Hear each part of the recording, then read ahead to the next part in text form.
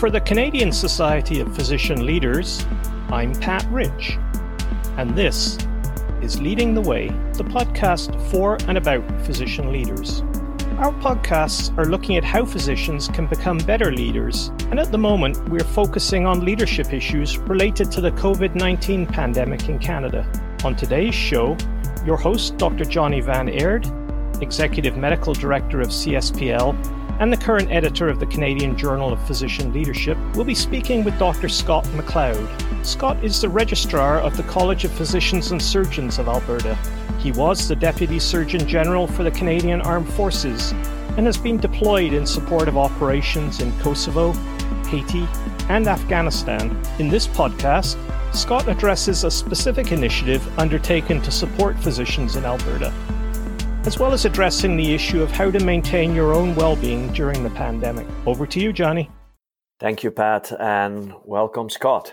Hi, Johnny. It's great to be here today. A few weeks ago, the Alberta College of Physicians and Surgeons, along with the two faculties of medicine, Alberta Health Services and the Alberta Medical Association, published a letter to the profession. And among other things, the letter shared principles of leadership that might be of value during the pandemic that we're going through right now. The letter said, and I quote, "Whether you recognize it or not, most of you will be looked upon as leaders in the months to come." What did you mean with that? Doctors are seen as leaders in many aspects in healthcare, and certainly during times of crisis, physicians are looked upon to be leaders. And I personally believe that leadership is fundamentally about improving the performance of the team that you lead or the team that you're a part of. And the reality is that healthcare is a team sport, and every member of that team, not just doctors, have an opportunity to improve the performance of the team that they lead or the team that they're a part of. And that may just simply be helping out a colleague or making life easier on the nurse who's working beside you. Either way, good leadership results in your team feeling better and doing better. And therefore, I think every physician will have a chance to improve the teams they work with, and therefore will demonstrate their leadership as a result of that.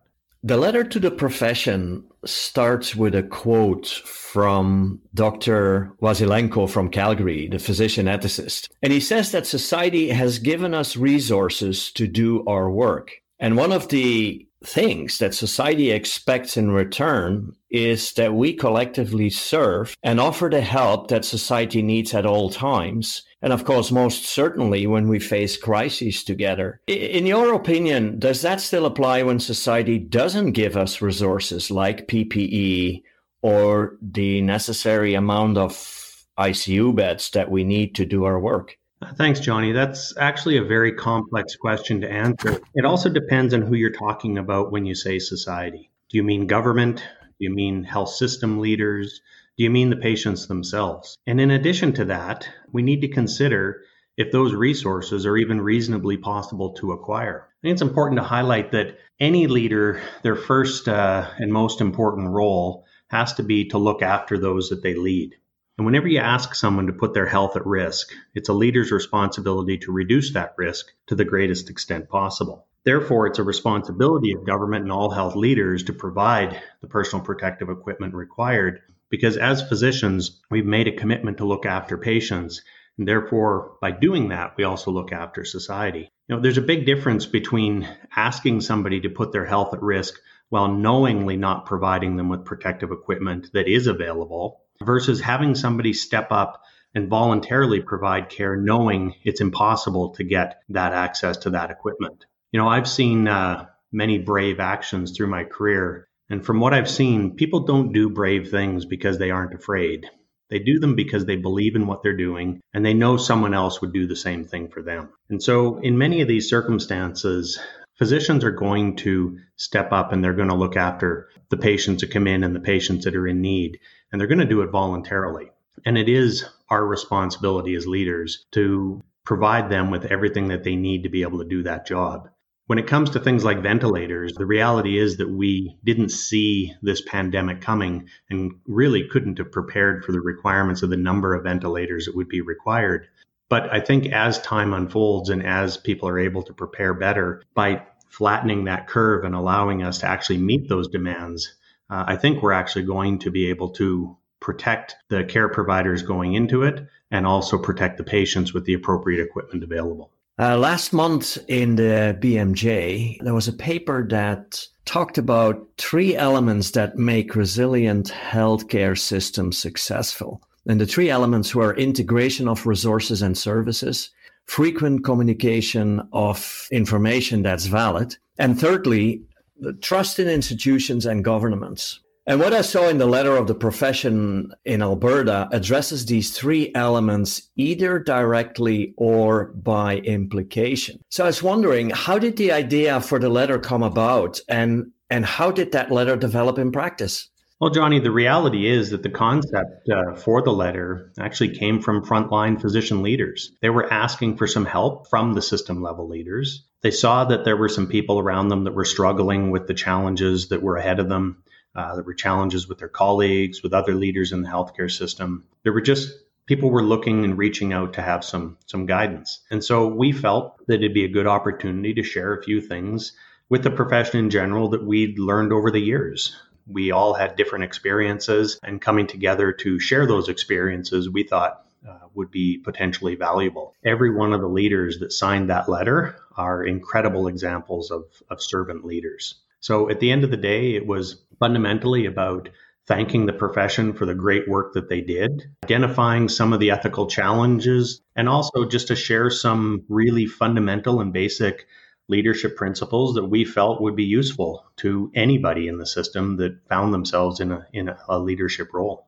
Scott, you just referred to your past experience as Deputy Surgeon General of the Canadian Armed Forces. What would you suggest physicians can do to deal with the feelings of guilt about not being able to do enough during this pandemic? This is a great question, Johnny, and one that I've struggled with over the years.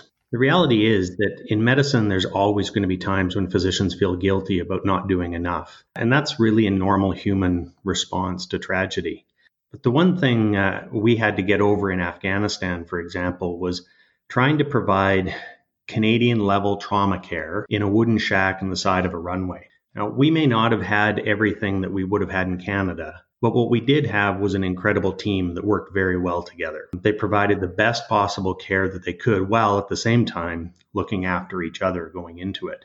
Everyone really needs to embrace the reality that these days in front of us are going to change us. The key, though, is that we have some control over how it will change us. We can grow and become stronger if we choose to do that, but if we want to choose to be a victim, then that'll make things a little bit more challenging.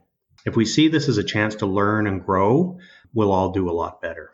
It's also important to focus on what we have control over, not what we can't control. We need to be present in the moment and do the best we possibly can with what we have at the time.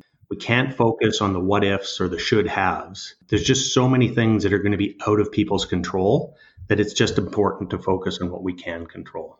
It's also essential for everyone to recognize that you're not alone in this. We need to support each other. We need to help each other. And if we go into it with that mindset of working as a team and supporting each other, we will all do better in the end. And finally, I think it's important to be proud of the work that you do. You can't dwell on what you couldn't do or look back and think of all of those what ifs.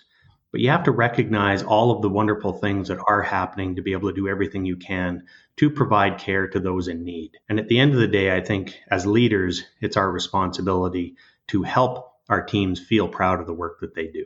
Scott, as a physician leader who has seen active duty several times in the armed forces, what lessons would you share that might be useful for your colleague physicians and physician leaders at this particular time? First thing I would recommend is that this is not the time to try new things. You have to be true to yourself and who you are while constantly trying to learn and constantly trying to improve as you go through this. All leaders are going to be challenged at times through a crisis, and this isn't the time also to be hard on yourself, but to learn from when things go well and also when things don't go so well. The other really important thing to do is fall back to some of those very basic principles of leadership. And I believe the most important one is to look after your team and always recognize that every member of the team is essential to success. And I mean everybody in the team. That's the receptionist that greets somebody that is also putting their own health at risk by being there, all the way up to the care providers working in an ICU as a team. There's going to be times during a crisis when people feel that they need to have a command and control type of leadership during a crisis. That's not actually what people need. From my experience, healthcare providers are very, very smart people. And what they need is they need guidance and they need support. They need to be empowered to make decisions, and they need to be supported when they make those decisions. They need to be trusted, and they need to feel that their leaders have got their backs. It's not a time to be barking orders. It's essential to recognize as well that people are under incredible stress for a multitude of reasons. And people are going to make mistakes, and that's completely normal. But our job as leaders is to help people learn from those mistakes and do better as things unfold, and not to dwell on the things that could have been or should have been. Scott, I can't thank you enough for taking the time to talk to me and the CSPL members today. Thank you very much. You're very welcome, Johnny, and thank you for all of the podcasts that you're doing. I've enjoyed every one of them, and thanks to CSPL for providing some support to leaders that are out there working hard and struggling to just get through their day as well. Thank you. And now over to you, Pat. Thanks, Johnny, and thanks, Scott. That's our show for today. Throughout this month, we will continue to feature physician leaders dealing with the COVID-19 pandemic. We hope you will continue to listen to these podcasts and subscribe to them through your favorite podcast platform. They can also be accessed through the CSPL website at physicianleaders.ca. Until next time.